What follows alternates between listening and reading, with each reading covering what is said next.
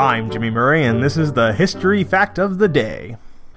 Today's history lesson is on James Monroe.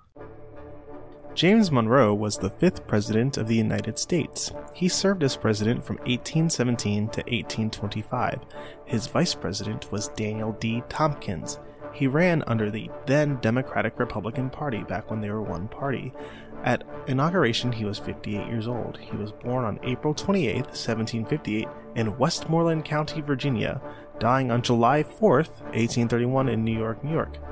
He was married to Elizabeth Courtwright. His children were Eliza and Maria. He is most famous for the Monroe Doctrine, which was a bold statement that told European countries that the U.S. would not stand for further intervention or colonization in the Americas.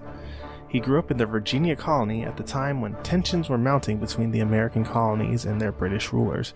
His father was a farmer and a carpenter. When he was just 16 years old, his father died, and James was expected to take over his father's estate and his 4 younger brothers and sisters.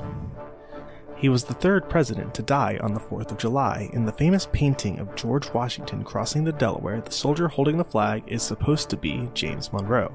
Secretary of State John Quincy Adams actually wrote the Monroe Doctrine. He was a descendant of Edward III, King of England.